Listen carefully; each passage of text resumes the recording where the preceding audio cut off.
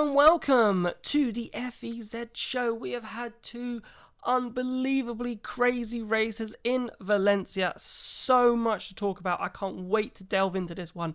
Alongside me today, just one person, but a brilliant person nonetheless. Mr. Edward Hunter, welcome. How are you this evening? Oh, you're too kind, Jack.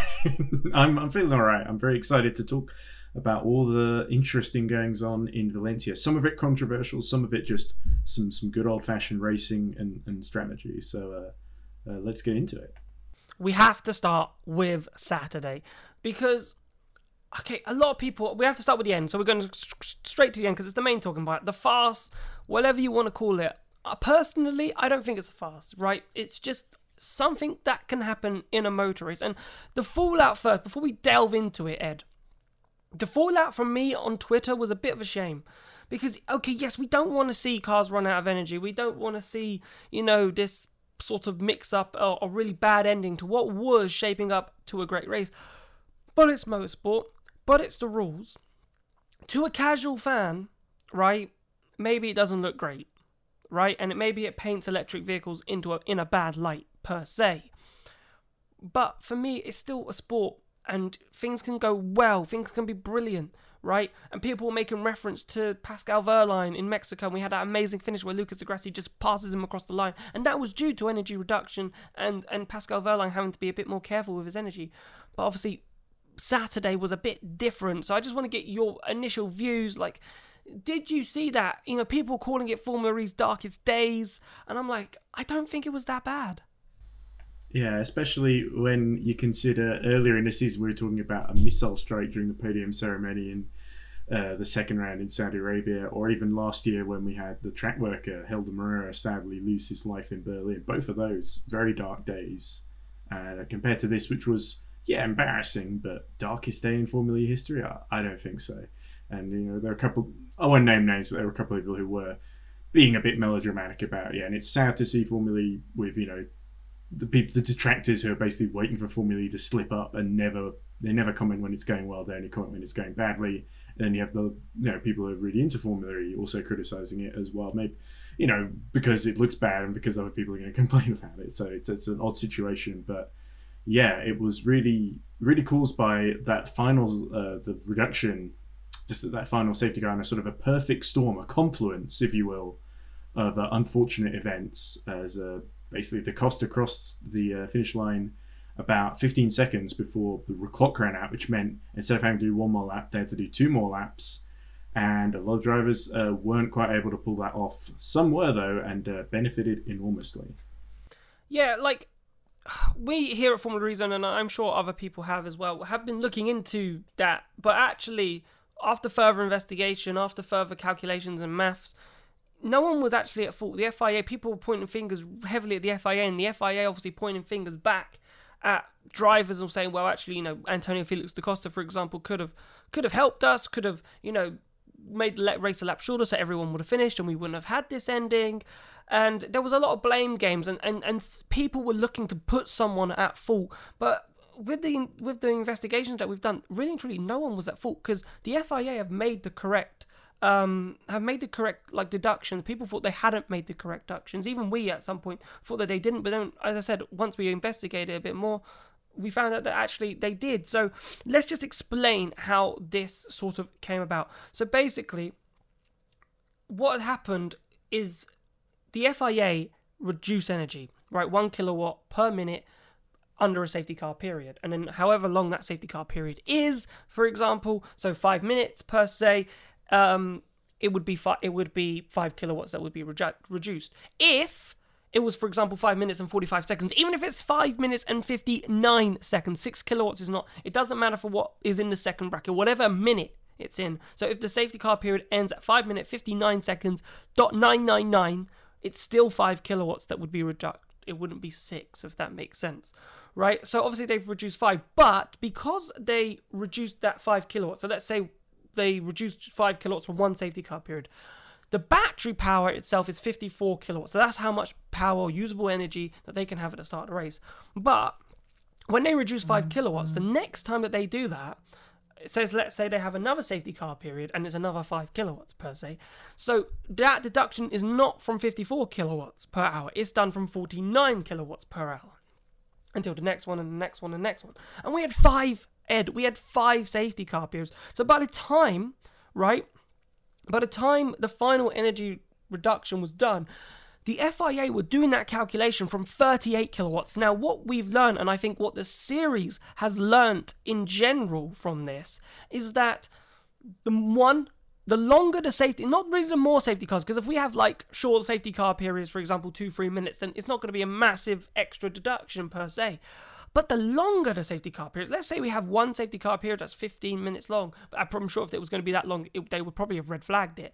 But let's say if it's a really long 8-7 minute, then you're taking that 8, and then let's say we have another one, then you've got 16 kilowatts. So the maths becomes, so effectively though, Ed, the longer the safety car period, the bigger the chance of a bigger energy reduction later down the line for your second one, because your second one would then be 8 kilowatts from 49 kilowatts, for example. So then it's a bigger energy reduction. I hope all of that makes sense. I think I lost my way a little bit, but I think I've explained the main point of why that's happened and why actually the last energy, yes, it was 5 kilowatts. Yes, we've had but it was actually such a big percentage difference of 13% that was actually taken from the cars, rather than if we did it from 54, it would have been only 9. Yeah, and so you had Da Costa, who went from something like 13 or 12% down to 6. I think it was down to 6% that you had to do the last 2 laps. Yeah, so he had 19%. De Vries had 8%. Yeah. Yeah, so Da Costa had 19%, so he'd taken away 13% of energy.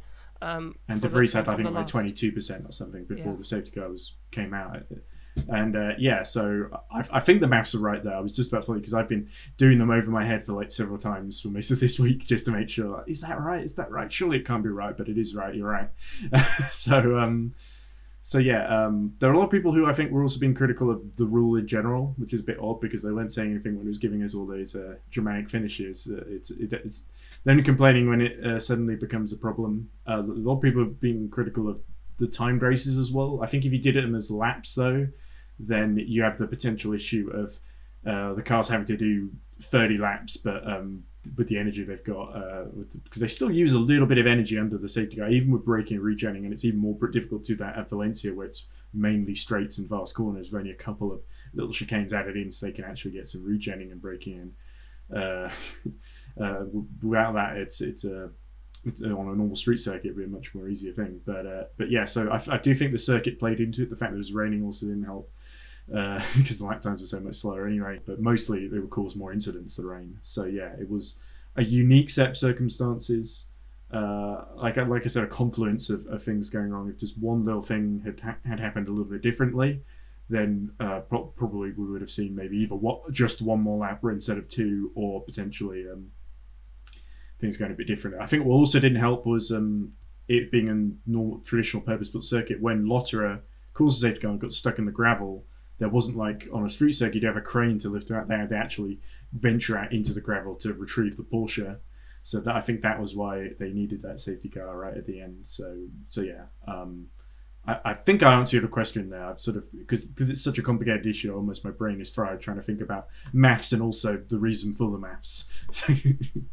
Yeah, like I think really and truly, everyone's learned from this situation. I think the teams have learned from this situation. I think even in 45 minutes, even in street courses, but because of the rain, we had so much more incidents. And as you said, like things that we'd never seen before, cars getting stuck in a gravel trap, for example, which needs to go out, and that takes longer than them actually crashing into the wall, and there's a crane there to just quickly, or there's mechanics there to just push them into the runoff area. Not that's like 20 yards away per se.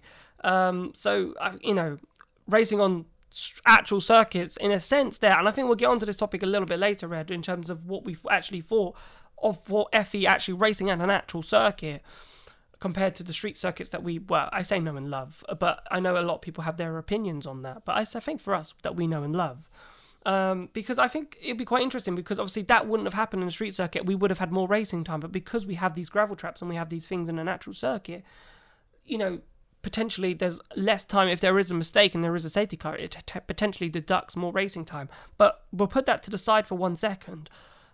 Do you think the teams just were caught out. 5 safety cars is a huge amount of safety cars in Formula E, and it was just one of those learning things that we need to take into account. But I also think if we were to have 5 safety cars again in another race, something like this could happen again. So, where do we go from here? Like, do we say, look, the rule's the rule, this was it, it's worked brilliantly, we've had one bad race, doesn't mean we're going to have another bad race. It's unlikely. But because there is that probability chance of it happening again, do we try and find something to say, okay, how can we make sure that we don't run out of energy on the final lap? Or if we're going green for the final lap of racing, or for 2 additional laps, that we don't actually run out of energy.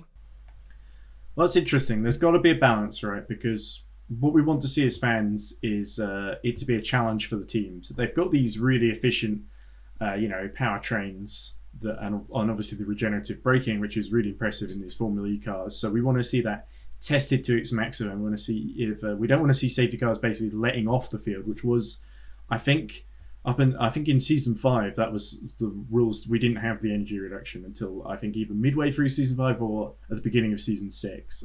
I'm pretty sure the rule was ratified. I think it was brought in for like season 5, to be honest with you. I think so. Yeah, because Mexico was in the middle of season 5, and that they had the red flag, I think, and either that was the first time they did those rules. They basically restarted the race without everyone having full energy, and just with 40 minutes plus 1 lap left to go, or that was the first time we saw it. I can't remember which. I'm pretty sure that may be just the blueprint, and from then on, that race being so successful, so dramatic, where only Nissan and maybe Pascal Wehrlein just running out at the very end just before the line, having to coast to make sure he didn't get disqualified, and Lucas Grassi breezing past as a result, and that being a really dramatic moment, and that being really successful. That was what really caused that. Well, energy reduction is not such a bad idea, and that was what sort of put the momentum for this rule to be put in place in the first place. So yeah, I definitely think having that challenge is great. We've had that's one moment, but there's several others where we've had close finishes where people have been on the bubble and they've either made it or they've just run out, and it's been really heartbreaking and dramatic. But that's Formula E, and I think what we don't want too much is repeats of what we saw on Saturday in Valencia, where we have 17 cars are running just before the restart and only 9 finished the race, and even the ones that did finish, like Jean-Eric Vergne, for example, who finished last of the 9 finishers classified, had to coast to a lap 6 minutes, almost 6 minutes in length. He was like 4 minutes 20 behind De Vries, who won. And there was an element of luck in it as well, I think, for teams like Dragon. Like Muller had a drive-through early in the race during a full course yellow, so he was basically saving energy from that point. Almond's Mercedes were being very cautious as well, and full credit to them because it worked out. But you do get the sense of when everyone had this energy suddenly taken away from them right at the end, there was no real time to really react. I think the teams that were in constant communication with their drivers really benefited, whereas the ones who were maybe they will update you at certain periods in the race sort of strategy, that sort of backfired, and we saw Roland and Sims just carrying on and almost like sort of realising they were going to be disqualified, but there was no time to really react at that point. Like I mentioned, Norman Nato earlier just did 2 corners after the restart before having to stop, which was a bit unfortunate for him, but I think he admitted he mismanaged it anyway. So yeah, there's a balance to be struck. I think Valencia went over it, but so could easily on Saturday, it could easily have gone the other way, and we maybe wouldn't even be having this conversation. So I think, you and maybe like the FIA have rightly said, they've stood by the rules, saying, look, 1 out of 17 odd races, 20 odd races that went wrong isn't a bad strike rate, because we've had 19 others that have been great, or 19 odd, might be actually 16 odd if I get the maths right. Maths, it's a big thing, isn't it? I'm going to have to throw my GCSE in maths away. That's the highest degree in maths that I have. So. Anyway, should we talk about more of the race? Yeah, because I think why people thought it was a bit of a farce, right, is because Antonio Felix da Costa was so good. He was so dominant. He was brilliant. Yes, we were probably robbed of this battle between him and Nick de Vries for the win, even in those final 2 laps, but because Nick de Vries had the higher energy effectively going into that. But, da Costa had controlled the race and was doing a good job and could have, saved energy, defended, and won that race. And because da Costa did not win that race and we were robbed of that spectacle, it felt more damning, if that makes it. Like, if da Costa won that race with, other things, what we saw happen, maybe it's not as bad. Da Costa was winning the race, he still won the race. So yes, craziness happened behind, but the same person who was winning won that race. But because he didn't, I think maybe that escalated this whole thing into what it has become. But let's just talk about Da Costa's drive quickly. Obviously inherited pole from Stoffel Vandoorne because of Vandoorne's penalty for a typo in the tyre blanket or tyre usage that he had sent in a document to the FIA, which, crazy when you think about it, crazy. But first, before we get onto the Vandoorne thing, Da Costa, finally showed us something in this championship. It's not like he hadn't, it's just the way that the season's gone. But the first real sign that Da Costa, that won the championship last season, is still here and could still easily play a part in this season's championship. Yeah, I think Da Costa maybe not had the rub of the green that he would have hoped to have in most of the quali sessions. I think there was only one so far when he made it to Superpole early in the season, and he couldn't quite turn that into a result, unfortunately. I think it might have been was not the first race in Rome, but I think the second one in Saudi Arabia, which I didn't watch, which is why I don't remember him being in Superpole this season. But yeah, going back to Valencia, it was great to see him convert. There was a bit of luck with Vandoorne, but like you said, he controlled the race. There was a very interesting bit in the middle of the race where De Vries, who had served the penalty of his own for the contact at the end of Rome, was climbing up places up the field, and Da Costa knew De Vries was coming for him, and so he uses his fan boost to pull a bit of a gap on De Vries after one of the safety cars, and then goes for attack mode, emerges just in front of De Vries. And it was obviously, Stoffel Vandoorne and Da Costa are basically the two drivers that I think have taken the majority of fan boosts in the past couple of years, and obviously, fan boost in itself is a bit of a controversial kind of gimmick.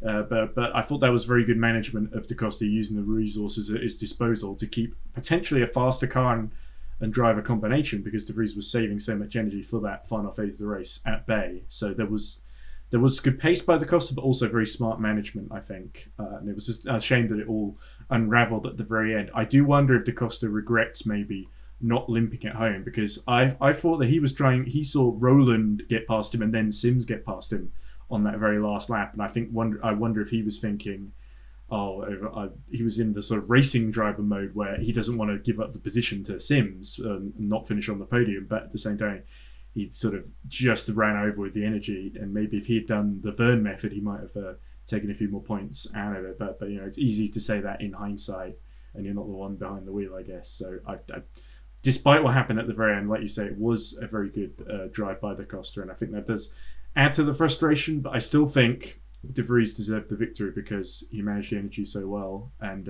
I take nothing away from Nick De Vries. This was a superb drive by him throughout on that Saturday in very tricky conditions where a lot of drivers binned it, neither of them did. Yeah, because obviously De Vries had put himself in that position to attack on those final two laps, and because of the energy reduction, he ended up winning the race because he had the energy. So, and that's what we could have seen, especially down into the turn one, because it's such a long straight off the chicane. If he got a good exit, he would have been favourite, because Da Costa would have had to have coasted a lot earlier than what De Vries would have had to, and we could have seen a pass. So probably the driver that was likely going to win that race won that race, but because of what happened, we will never know. But let's talk Vandoorne. Obviously, this is the thing now, like, are Mercedes the real deal? Like, are they the new Tech Cheetah? Like, are we going to see a Mercedes Tech Cheetah battle? And maybe, even a harder question maybe to ask is, are we going to see a Mercedes Tech Cheetah battle? Because will the qualifying system allow it? And I think that's a separate issue in itself, but we'll talk about that in 2 seconds. But let's focus more on Vandoorne. Pole position, we're thinking, okay, Mercedes are good, right? Mercedes are looking really good, and then the penalty. And a lot of people are starting to get frustrated, even with this. I think there was just a build-up of frustration on Saturday, lots of it. Because people are, how? We're in season 7, of Formula E, right? And we're still getting these amateur-style mistakes. Like, we don't go to Formula 1, we don't go to WEC, and we see these tyre infringements or these people, and it's always pole position. It's never, the guy in 18th is starting last because he's made a mistake. It's always pole. It's always the top person that's starting first. It's always someone who's significantly up the grid. And I think there's some frustration there as well, because, why are these mistakes still happening, Ed? Yeah, I do have a bit of sympathy for the whoever's doing the admin at Mercedes because I'm not particularly good at admin myself, but which is why I tend to get other people to do it. But yeah, so it was interesting because obviously this admin was in relation to tire allocation, and Valencia. Obviously, it's much more because there's a lot more fast corners. Michelin realised, oh, the tire deg is going to be quite high here. We should bring a spare set of tyres for the team to use because the usual idea is, oh, we bring one set of tyres that last the whole season. Obviously, the whole reason we're going to Valencia in the first place was due to COVID disruption on the calendar. You want one that's sort of out of the way of the civilian population, basically, and not in the middle of the city centre. So that's why we're racing there. We also test there, of course, but that's another matter. And so with this extra tyre allocation, clearly whoever's doing it for Van Dorn's car, they like you said, I think it was someone in Mark Webber, I think, in the BBC's coverage, basically just said, oh, somebody put one digit out of place and for the tyre allocation when they were listing it on the technical passport, which is what they have to submit pre-weekend.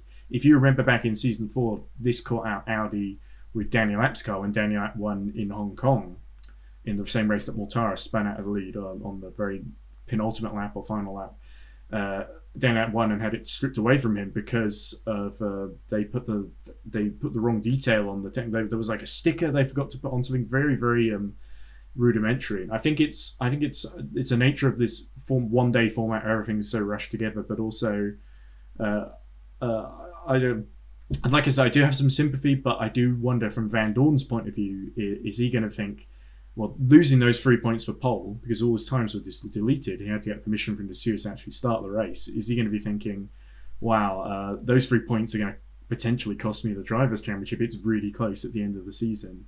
So yeah, of course, he got the podium in the end because of the carnage and Mercedes being very conservative, but he might be thinking it could have been first place rather than third, because it was still a quite strong drive on the Saturday from Van Dorn, I think.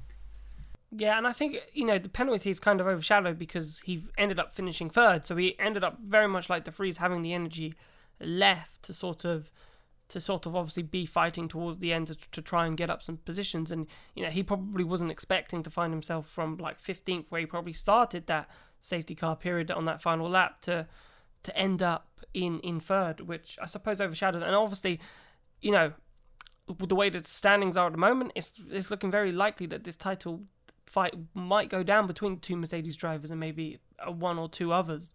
So, that inter-team rivalry will also be very interesting to watch out for Mercedes. But also, Van Dorn will know that if he is in the best car, he can't afford to be losing points, because he knows it gives De Vries a chance and it also gives his competitors a chance to close the gap, because currently Mercedes have a decent points haul advantage in the championship. Last thing to talk about on Saturday is Andre Lotterer, because poor Andre Lotterer, he did have a good race, to be fair on him on Sunday, but I feel like it's the same thing with Lotterer. We either see amazing or not so amazing. Yeah, I agree. It's sort of a bit up and down with Andre, where almost like there's a situation where the first couple of races he couldn't get any points, so he kept taking more risks to try and get more points, and then as a result, binning more points. So a bit counterintuitive, you'd think. But yeah, I think Oliver Rowland sort of has a similar thing, where both of these drivers they're naturally quite aggressive, but there's a sense of, right, I'm just going to go for it and hope for the best. And we saw Lotterer make a clumsy move on, I think it was Nato, wasn't it? Yeah, he was fighting with Norman Nato, and he got the braking a bit wrong in the wet for the final chicane, and then just binned it in the back of Buemi, took Buemi out of the race. And then later on, he was fighting with Eduardo Mortara, and basically went for a gap that was always going to close. Turn 1 is quite narrow. They had to start the race under the safety car in the wet because I think the first couple thought, this is a bit narrow. Let's not forget Valencia is a MotoGP track first. It wasn't designed for Formula racing cars, so that's probably one of the reasons why some of the corners are a bit faster and a bit narrow than we're used to. But yeah, it was a bit of a clumsy move for Lotterer, and he got a penalty for the race after, because I think he had to retire, of course, on the Saturday from the second impact with Mortara. But yeah, it was a bit unfortunate. I think he did, like you say, he did redeem himself on the Sunday, which we're probably about to talk about. But it was a bit frustrating to watch, and poor Andre getting himself in the wars, and I feel like his reputation is sort of starting to play against him slightly, as being a bit aggressive, where people see him coming and they think They sort of know something's going to happen, and so they start defending more than perhaps they would normally do. So there's a sense of some drivers, you see them coming up in your mirror and you think, oh, don't want to fight that one too hard. But with Lotterer, they sort of think, I'm not letting him pass me again because he barged me out of the way last week or something like that. No, yeah, I tend to agree.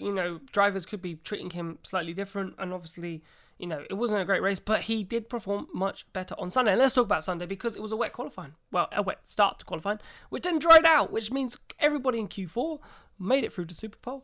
And Mr. Jake Dennis, right, puts it on pole position. Now then, this was the race, Ed. Everyone said, you don't want to be out front. No, you don't want it's a Mo3 race, right? MoGP, stalking. Stalking is the aim of the game here, right? And then we're going to pounce at the last lap, take the lead, win the race.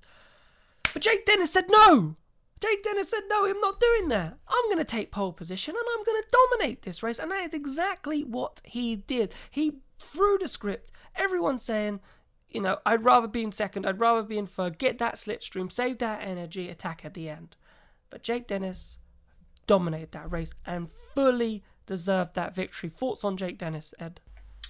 Yeah, it was really impressive, actually. I remember you phoned me up after qualifying on the Sunday, and we were talking a bit about Jake Dennis. He said, it's going to be interesting because obviously he getting Group 4 and also going last in Super Bowl because he did do really well to top the session in Q4, and that sort of gave him the best chance at Super Bowl. But he still, he didn't mess up. We did see a couple of drivers. I think Nick Cassidy on the Sunday qualifying did mess up slightly and lost a few group positions because of it. But Jake Dennis didn't, and he'd had such a difficult season before. I think there were a lot of people who had kind of not only written off Jake Dennis, but written off BMW as well. BMW Andretti. We talked last episode after Rome. I basically said, are you saying that BMW have given up on this season? Which looks a little odd in retrospect now, of course, but obviously Valencia being... There are some people saying, well, Valencia may be a freak race, but it was not a freak victory by Jake Dennis.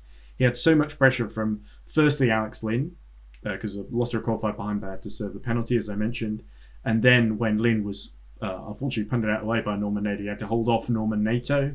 There was even a bit where Oliver Turvey went for attack mode very early, and he just about emerged when he went for attack mode himself, Jake Dennis, in front of Oliver Turvey. And of course, there was the very end when the BMW Andretti engineers were in Jake Dennis's ear, thinking, don't go, you need to hold off for like 5 more seconds. And of course, he's got Norman Nato right behind him. There's no safety guard to protect him. So there was a very real danger that Norman Nato could have got through, but he managed it perfectly.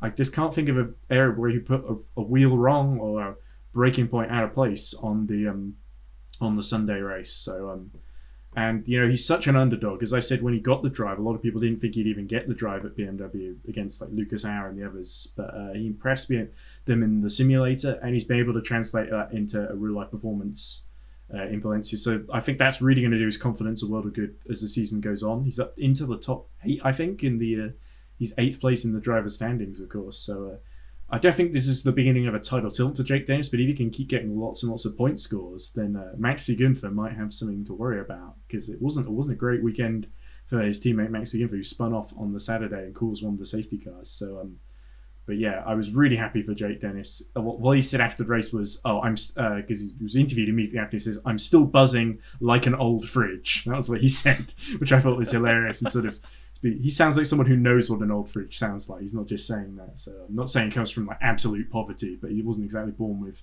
a silver spoon in his mouth that funded his entire career. So he's really done well, Jake Dennis. I'm proud of the lad. Yeah, full house as well. It's not just, just race win. Pole position, group qualifying, fastest lap. Like, he took maximum points from that weekend. Didn't Lynn take fastest lap? I thought Lynn Dennis had it. Lynn, I'm pretty sure Lynn in third took fastest lap. Unless Lynn stole it on the end. Okay. Yeah, he did. He did. Dennis did have fastest lap for a good majority in that race. So 1 point, pretty much full house, that Dennis got from that weekend. But talking about Lynn there, was Lynn wrong to not overtake? Because I'm going to tell you right now, as much as I'm really happy Jake Dennis won that race, Lynn was faster, right? And Lynn showed that he was faster, but he didn't overtake. He was close enough, and we know that they didn't want to lead the race, right? They wanted to wait till the end. But we know with Formula E, when you're in a train, And because Dennis was managing and everyone was just staying behind, there was a train about 9 cars, and when you're in a train in Formula E, the chance of being punted or the chance of something happening greatly increases. And I think that's what happened for Alex Lynn, because obviously he did get punted because Nato was hit, which then hit Lynn, and then that sent him off, right? And then Lynn does a fabulous recovery drive to make sure he gets onto the podium, right? But if he, from that stalking, like 10, 15 minutes into that race, should have Lynn made the move and then controlled the race from there? Well, it's easy to say it in hindsight, but I think everyone was really scared after what happened on Saturday, because I saw this with Mitch Evans as well. The Mitch Evans was actually having qualified really near the back and was having a really good race, and then got up to ninth, and then suddenly was told by the engineers, there might be an extra lap like yesterday, you need to save energy, and then he lost loads of places as a result, when he should potentially have run a more aggressive strategy. And I think a similar thing happened at Mahindra of Lynn. Lynn decided to stay in the wheel tracks of Jake Dennis, slipstream down the straight, save energy. And it also helps, I think, that the Mahindra is one of the most energy efficient cars in the field. I think we've seen that with Sims in Rome when he finished second to Van Dorn and was a real threat in the closing stages. But I think, like you say, him not making the move left him. And I don't want to say that the incident with Norman Nato was Alex Lynn's fault. It was absolutely Norman Nato's fault, and they were right to give Nato a 5-second penalty for it, I think, because it was just a little bit clumsy in that sort of section just after attack mode where he bumped into the back of him. But Lynn, in not overtaking Dennis, you're right, put himself in a position where that kind of thing can happen, and you're vulnerable to that kind of thing. So I think he will personally rue that. And it did seem after the race that he sort of knew he had the pace to potentially win that thing. But it's so hard to judge when you're in the moment early on. You're thinking about making in the end, especially, like I said, in light of the big controversy that happened the day before. I think it was understandable why he didn't. So they might rue a win lost, but for Lynn personally, he needed to get his season underway, and he's got big points. So that's the main thing, I think. So in the bigger picture, I think Lynn probably made the right call. And it was an impressive comeback as well, seeing him breeze past Lotterer, Rast, and others as well, and I think Verne as well. He just breezed past Verne like he wasn't even there. So it was still a very impressive performance by Alex Lynn. Yeah, you mentioned Rast there. I think it's just very quickly a good point that he had a great race. Obviously, up from 14th, was running in the podium, but obviously finishing, I think it was 5th in the end. I think Rast had 2 really good races because he finished in the points quite high in both of them, and he's sort of become the dark horse. There are like 2 dark horses in the Drivers' Championship. There's Freins, who's sort of in the middle of the Jaguars and Mercedes and Techeetahs, and like you say, René Rast in the Audis up to 6th. So I think Rast could be. Audi are really pushing for this title, and they've got some really decent pace. I think if either of the Audis is going to get a win before the season's out, I think it might actually be Rast. Interesting. But a team I want to talk about very quickly is Jaguar, because great start to the season. Now, I wrote them off because of their pace in Valencia, right? And now that we've done 2 races, we've done one in Diriyah, we did one in where were we before? Rome. We did one in Rome, and then here we are in Valencia, right? We come to an actual circuit, and all of that pace from Jaguar disappears. So how are we seeing now that Jaguar have done the Formula E trick and have got it right? Their street circuit car, brilliant, right? Piste resistance. But their car on an actual street circuit just struggles. It doesn't have the pace. It's not got the characteristics in that car to deal with long sweeping corners and long straights. Well, it's interesting because I read an interview with Degrassi prior to the Saturday race where he's basically saying that the suspension, when they're designing it, they're not setting it up for a sort of low for a sort of traditional circuit. They're actually setting up high to deal with curbs on street circuits where you get like the sort of sausage Berlin style curbs. So I do think there may be an element of it's a circuit the cars aren't designed for, so some teams might do well who might not otherwise do well. But I think also the qualifying sessions, particularly on the Sunday with the weather, really caught Jaguar out because they'd done so well up to that point earlier in the season. They were in the first group. They were always going to qualify badly, and then from then on, the Sunday race was always going to be quite difficult to make their way up through the pack. The Saturday race, it was more, I'll call it a case of for qualifying for that. I think it was dry, wasn't it, in the Saturday qualifying, if I remember correctly, and then it rained for the race. So I think Sam Bird was running, I think, like 8th or 9th. He sort of made his way up through the pack, and then obviously the final lap happened. Sam Bird got disqualified, and I think Mitch Evans crashed into one of the Dragons trying to make up ground on Saturday, and basically took himself out of the race. Crashed into Sete Camara, I think, because Camara had to retire as well. So it wasn't a great, even taking into account the conditions not playing to Jaguar's strength in qualifying. I think they were still very efficient, and Sam Bird, I think, was showing up midway through the race as the driver that was saving energy the best, along with the two Mahindras on Saturday. But it was a case of them having too much ground to make up, but I think both things are true. Is what I'm trying to say, is that it's a circuit that doesn't suit them, but also they were unlucky in terms of being in the first quali group. And you could also say that it's a track that suits BMW. You know, BMW have been notoriously quick around Valencia, or more quick around Valencia here, but haven't really been quick elsewhere this season. So it'd be really interesting to see how BMW seasons progresses from here. When we go to Monaco in 2 weeks' time, are we back to normal BMW where we're like, where's the pace? Where is BMW? Or are we back to, you know what, BMW got a bit of pace. Maxi Gunther, Jake Dennis, they're doing something. So that is one storyline that I'm really looking forward to finding out once we get to Monaco next weekend. Quick news now, just to wrap up the show. Two little tiny bits. Well, I say two little tiny bits. First tiny bit, Neo signing up to Gen 3. So it's pretty much Mercedes now that is not really signed up. And Porsche, I think, who haven't signed up for Gen 3 yet. But we're getting there. More manufacturers, which is good. So I'm expecting the likes of Porsche and Mercedes to sign up. Yeah. Also, I think Dragon haven't signed up. Or did they sign up? I don't remember. I'm pretty sure it's Mahindra, Techeetah, Neo. Porsche did sign up, didn't they? Because I remember that. I can't remember. I might have been mistaken. Nissan signed up. Nissan definitely signed up. Nissan have signed up. Yeah. I'm pretty sure Porsche did as well. So I think it's just I'm pretty sure Dragon and Mercedes are the only two ones to my mind that haven't signed up, and also we don't know what McLaren are going to do as well, is the key thing, as I keep saying whenever this comes up. But yeah, good to see. I think good to see Neo 3 because they were ones quite vocal about being really positive about the Gen 3 rules, and in sense of the whole energy management thing, which is what we were talking about in the first half of the show. It's going to be interesting to see with the fast charging coming and how that affects whether they decide to keep the current rules with the energy reduction in mind if they're going to do fast charging as well, because it might negate the need to do that, or they might keep that in just to keep the challenge in there. It's going to be a key decision to make, I think. But with the rules finalised and the team signing up, you would think that the debate's been resolved and they've all made their mind up. It's just a couple of decisions that have to be made from like the likes of Mercedes, as you say. Yeah, I think it's the same with Jaguar, isn't it? Like, Jaguar haven't officially signed up, but yeah, that's true. Jaguar is the one I was forgetting. Like, Jaguar have signed up, but not officially signed up. They're waiting to announce their motorsport plans and so forth. And then the other one, obviously, we go to Monaco in 2 weeks' time.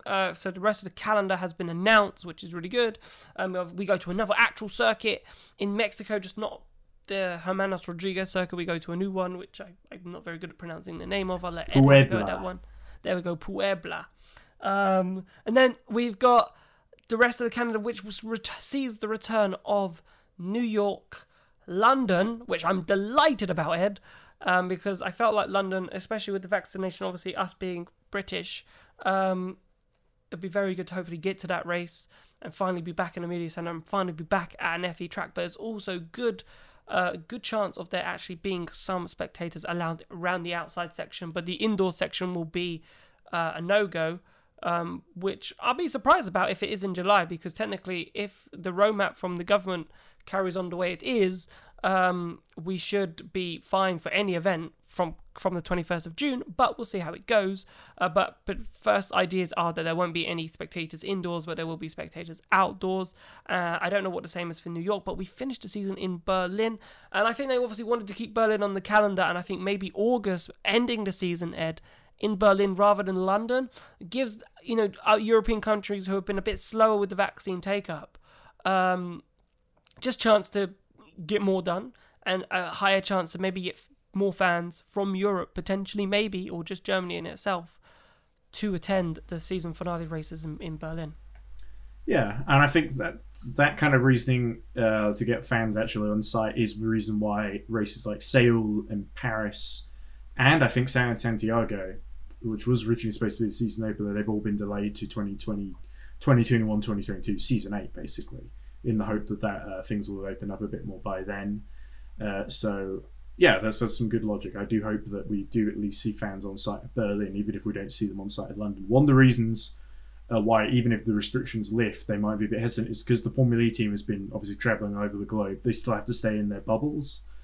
So that might be why we have all the teams sort of inside and the fans outside.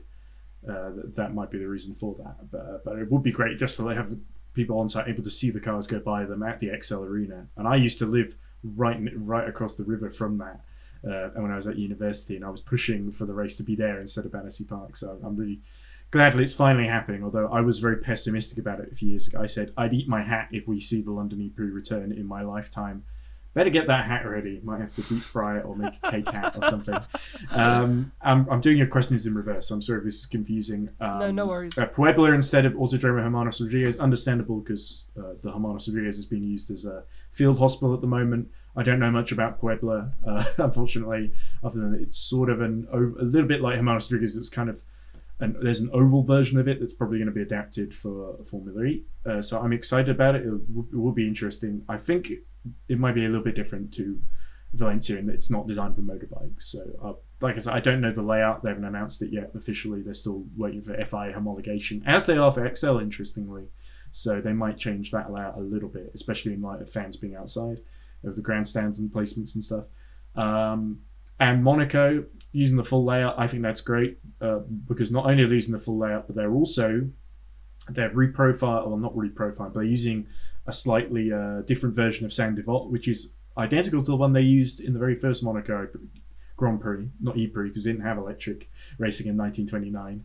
But the very first Monaco Grand Prix in 1929 had this sort of very much wider, there's more of a curb and a tighter apex for Formula One. We've got the wider traditional one that sort of, I don't think cuts across the pit lane, but definitely is more, flows a bit more naturally, and certainly much more naturally than the Slam Devote, the bridge version that we had before. And the other changes to the chicane, the exit of the chicane has been made a little bit more technical, so we might see potentially a couple of more overtakes into the chicane than because that was obviously a prime passing spot in Formula One, but in Formula E we might see it a bit different.